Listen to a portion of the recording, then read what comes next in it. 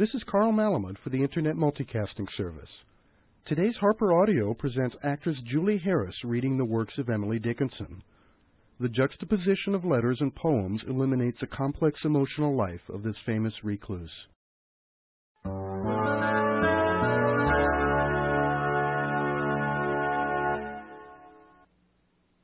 It is Sunday now, John, and all have gone to church.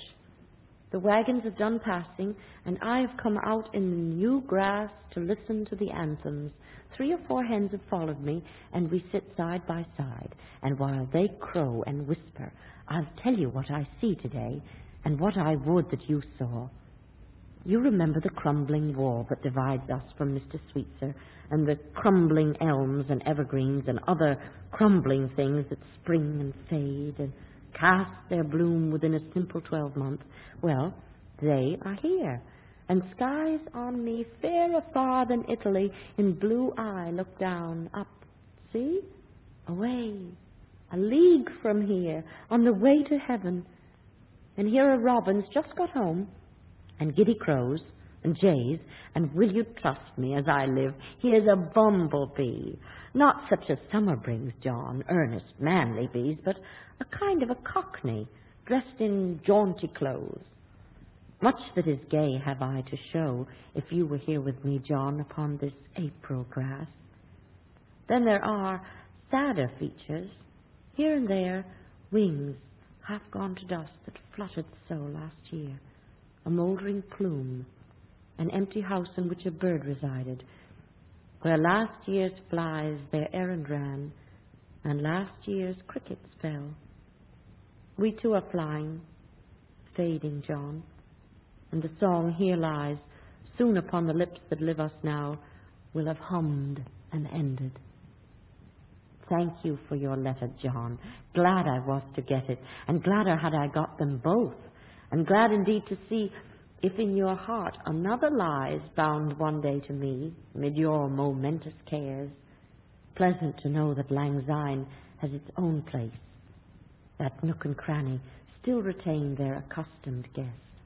And when busier cares and dustier days and cobwebs less unfrequent shut what was away, still, as a ballad hummed and lost, remember, early friend, and drop a tear, if a troubadour that strain may chance to sing.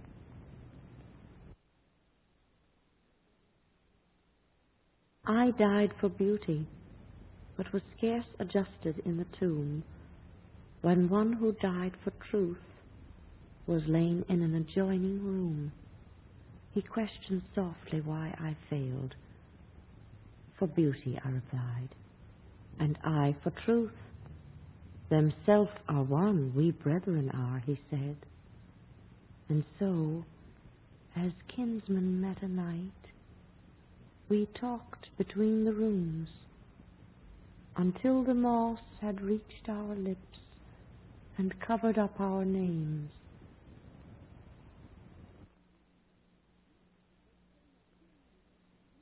There came a wind like a bugle.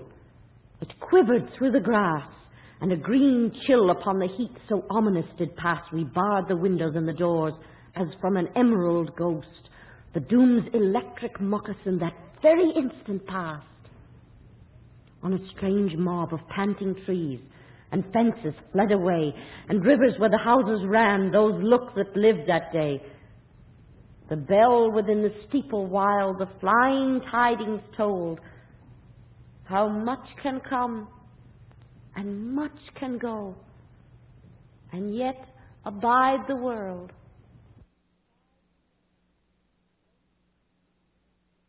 Safe in their alabaster chambers, untouched by morning and untouched by noon, sleep the meek members of the resurrection, rafter of satin and roof of stone. Light laughs the breeze in her castle above them, babbles the bee in a stolid ear, pipe the sweet birds in ignorant cadence.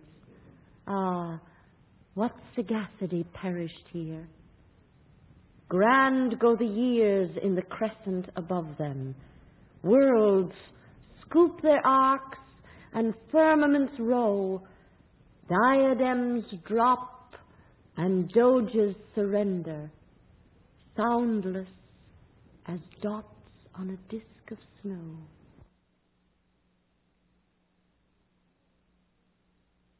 Years had been from home, and now before the door I dared not enter, lest a face I never saw before stare stolid into mine and ask my business there. My business. But a life I left, what such remaining there? I leaned upon the awe I lingered with before. The second like an ocean rolled and broke against my ear. I laughed a crumbling laugh, that I could fear adore who consternation compassed and never winced before. I fitted to the latch my hand with trembling care, lest back the awful door should spring and leave me in the floor. Then moved my fingers off as cautiously as glass, and held my ears, and like a thief fled gasping from the house.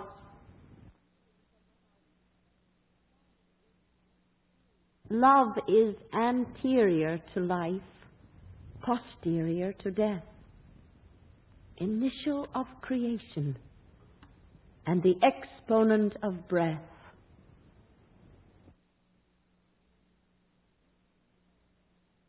What if you are writing?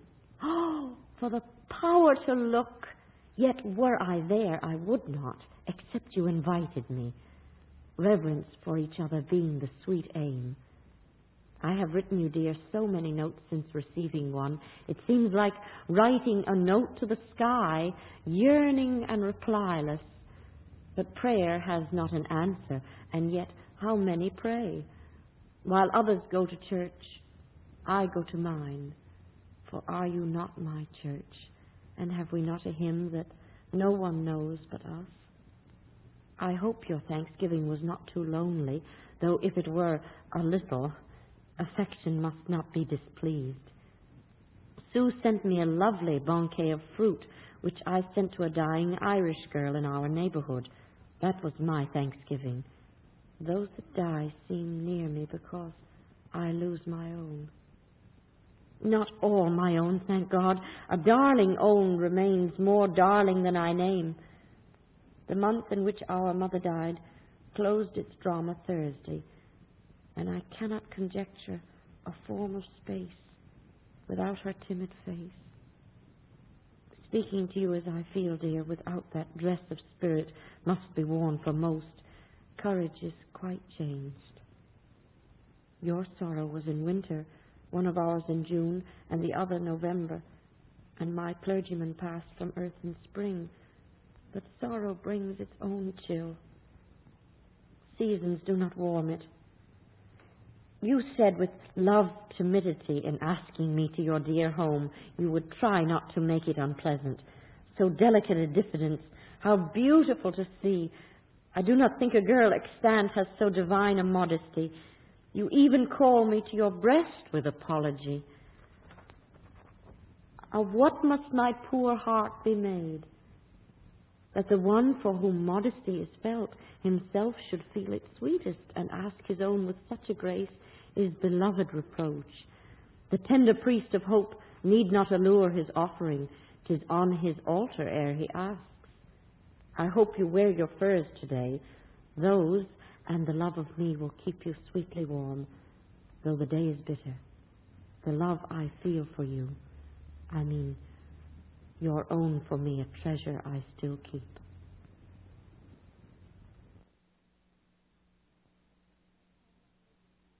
I cannot live with you.